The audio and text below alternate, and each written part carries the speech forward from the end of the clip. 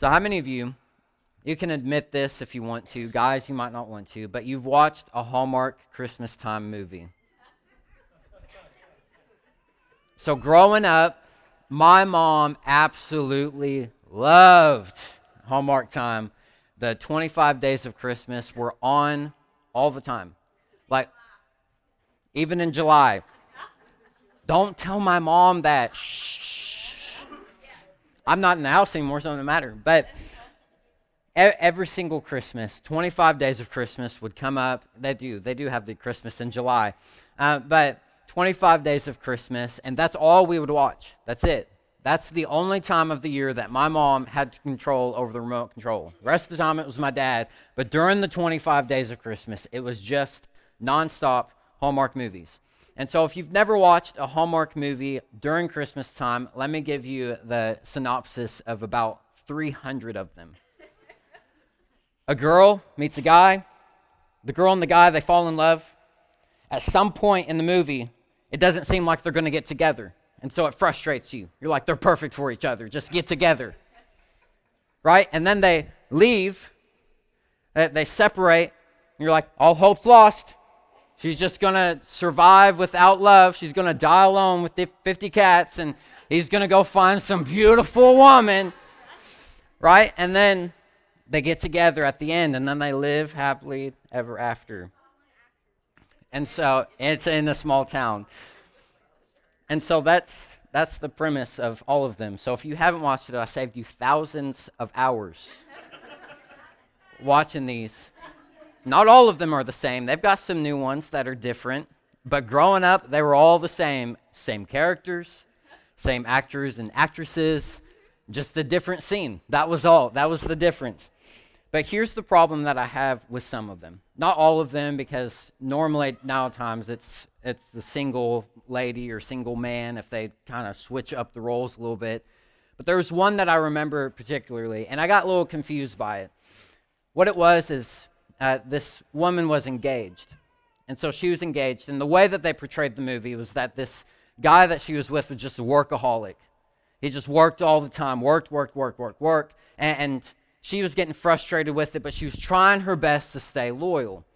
Well, then she goes home for the holidays, goes home to her parents' house and her hometown, and she tells him, this is where I'm going, and he says, no, I have to work, so I'm going to stay behind. And so she goes by herself, finds her high school sweetheart, and they start talking, and apparently this guy has just waited years for her to come back, right?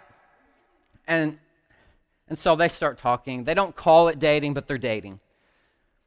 And the moment where you're like, oh, they're not going to get together was when the fiance comes to her parents' house and surprises her on Christmas Eve, of course, right? And so now, yeah, that was funny. So now, it was funny then too. So now there's like this tension, because she is now feeling very happy with this other man.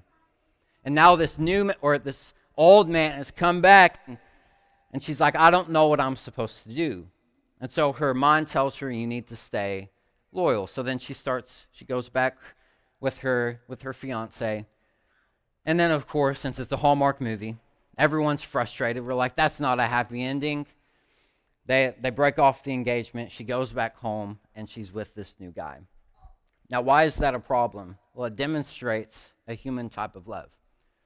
A love that's strictly based on feelings and emotions.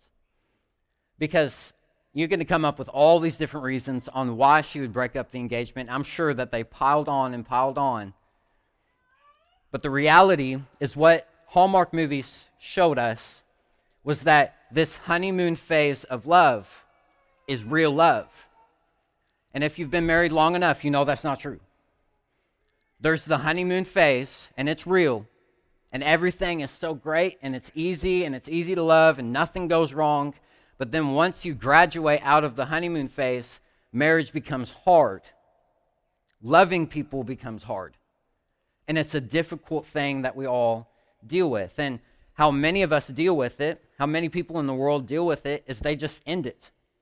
When they don't feel the feelings anymore, when they don't have this honeymoon phase of type of love, they're like, well, I felt out of love with these people, and so now I got to divorce, or I got to break off engagements, and I got to break off covenants and promises. And so broken human love is okay with breaking all of these different promises and covenants. And you might say, well, you know, if you're married, you might not outright divorce or outright cheat on someone, but there's more ways that you can break a covenantal marriage without it ever being seen by anyone else.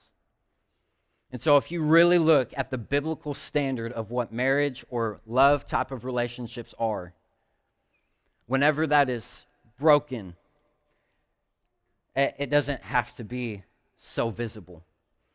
And some of you've probably experienced someone else breaking that covenant for you.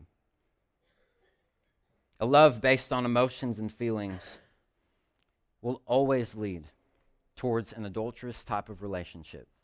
It might not be outside, like outright cheating, but it's a relationship where there's some type of broken covenant. And that's how we are with God. We can be like that sometimes. If you remember the first time that you were saved, or the first time that it all just clicked with you, this is what Christianity is. This is what God is. This is who He is. This is what it's like to be in church, and all these different things, right? It feels like a honeymoon phase, right? We have a honeymoon phase with God. I don't know if you knew that. But there's this phase where following God is so easy, and it's so loving, and it's so filled with love, and everything's just going amazing. It's all great and fantastic, and then life hits. And then you sit back and you're like, where is God in all of this?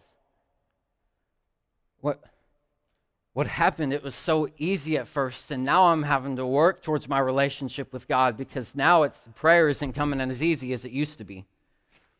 After dealing with this difficult season in my life, it's so much harder to want to go to church. It's so much harder to go and sit down and read the Bible and love God back. The book of Hosea demonstrates this well, that we're so much like Gomer.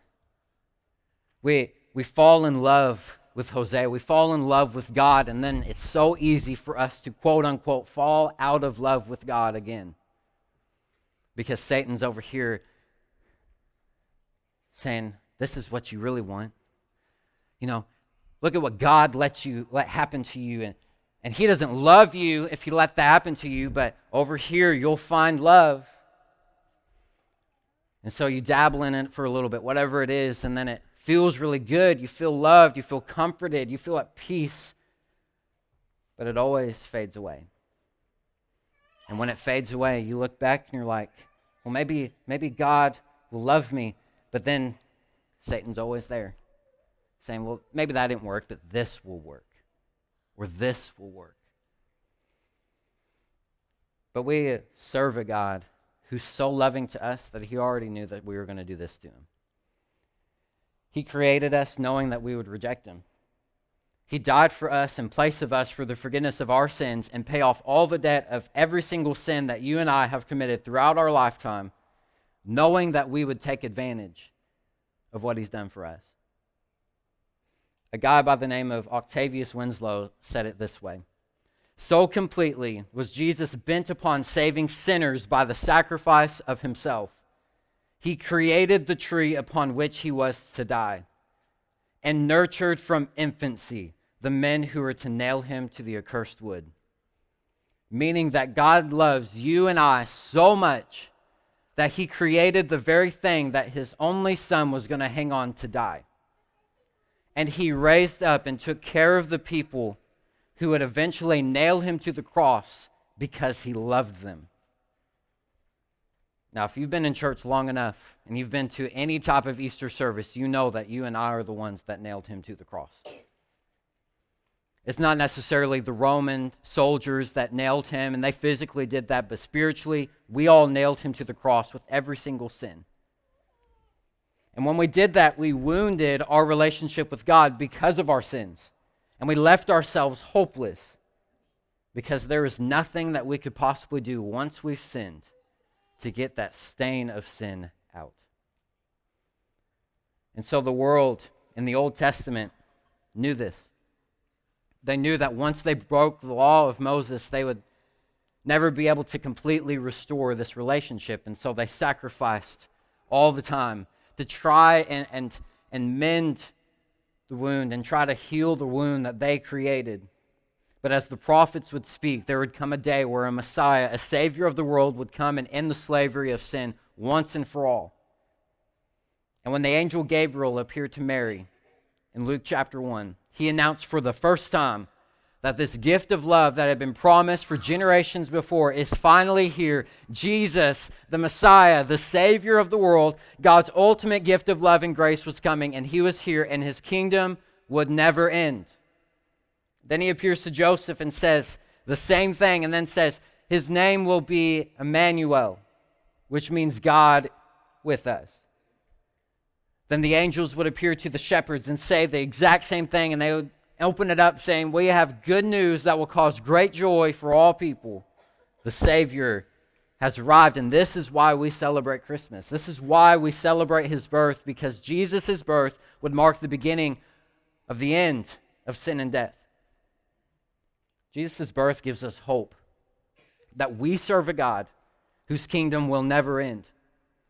No matter how strong or how powerful the kingdom of darkness and evil may seem, and no matter how much you watch the news and you see and you're thinking to yourself, there's no way that good is ruling. It's all ruled by evil. And no matter how strong or how powerful or how influential you think the kingdom of evil is, God's kingdom will never end. It will never be destroyed.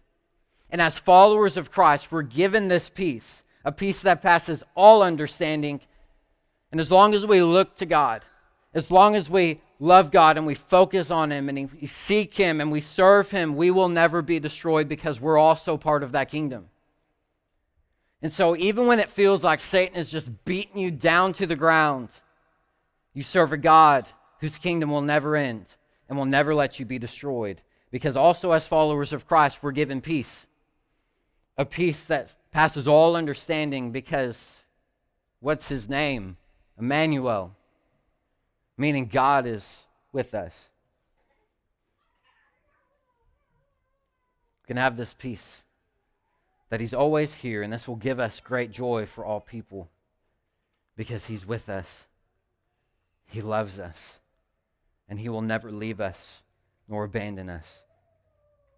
And no matter how lonely or afraid you may feel, no matter how much the enemy will try to isolate you and say you're the only one that's going through all of this, and so you need, no matter how much the enemy tries to fill you with fear of what to do next, his name is Emmanuel, which means he is with us, and he's with you every single walk, every single day of your life. But this news is more than just good news. It's a message of love. And I love Romans chapter 5, verse 8, because I think it describes God's love so well in such short of a sentence. But God demonstrates his love for us in this: while we were still sinners, Christ died for us. That's a message worth celebrating. That's a message worth more than our lives, and worth our lives to be given up to. So instead of demonstrating and falling into this broken love that us humans have created, that us humans have portrayed in just about every single movie that you can find, let the world know us, not by our love, but by his love. And let me tell you, this love comes with the responsibility. It comes with a large responsibility. In Matthew chapter 28, Jesus calls his disciples and us to go and share the gospel message with the world. But if you've been in church, you know that. You've heard it 100 times. But I want to give you something else. The angels, at the beginning, I called them the messengers of love. They announced his birth, and they would also be there at the resurrection scene on the tomb, announcing his resurrection, how he conquered death and he conquered sin. After that moment, the angels will continue to speak to people, but not in the same way. Now, I did my own research. I encourage you, go and do your own research, but this is what I found. When the angels spoke in the book of Acts, it was for guidance. When the angels spoke during the gospel accounts, it was about Jesus. And so, from the moment, besides the very first encounter with angels in the book of Acts, which we'll get to in a second, the angels do not speak of Jesus, they speak of guidance from the Holy Spirit. The one moment that we find in the book of Acts where the angels spoke about Jesus was this, and it's Acts chapter 1, verses 9 through 11. After he said this, meaning Jesus, he had taken up before their very eyes, and a cloud hid him from their sight. When they looked intently up to the sky as he was going, suddenly 2 men dressed in white stood beside them. Men of Galilee, they said, why do you stand here looking into the sky? The same Jesus who has been taken from you into heaven will come back in the same way you have seen him go into heaven. And so this is the last time that the angels, before we get to the book of Revelation, says Jesus is coming back. But what I love is that Jesus commissions them first. And after he rises again, he spends time with them for 40 days, is what the book of Acts will tell us. 40 days he taught them. When he ascended, he empowered them with the Holy Spirit. And the first words spoken at that moment to the disciples who were going to go spread the message was essentially, why are you standing here? Go and do what you've been called to do. You don't have to keep looking for him. He's coming back. Go and do what you've called me, or what he's called you to do. And what that tells me, we are the messengers of love now. It's our responsibility to share this with other people. And it will continue to be our responsibility to share this love with people until the angels announce his return. So don't get caught standing around. This Christmas, share the love of Christ with your family. Share the love of Christ with your friends. Share the love of Christ with that annoying person in Walmart that always blocks the entire aisle. Love them. Share that love with them. Go and tell the world about what Christ has done. What this really means when we say Christmas and Christ's birth. What it really means when we're talking about the season of Advent. What it really means. Because their eternity depends on it. Heavenly Father, we thank you for this day and for this time and for this moment.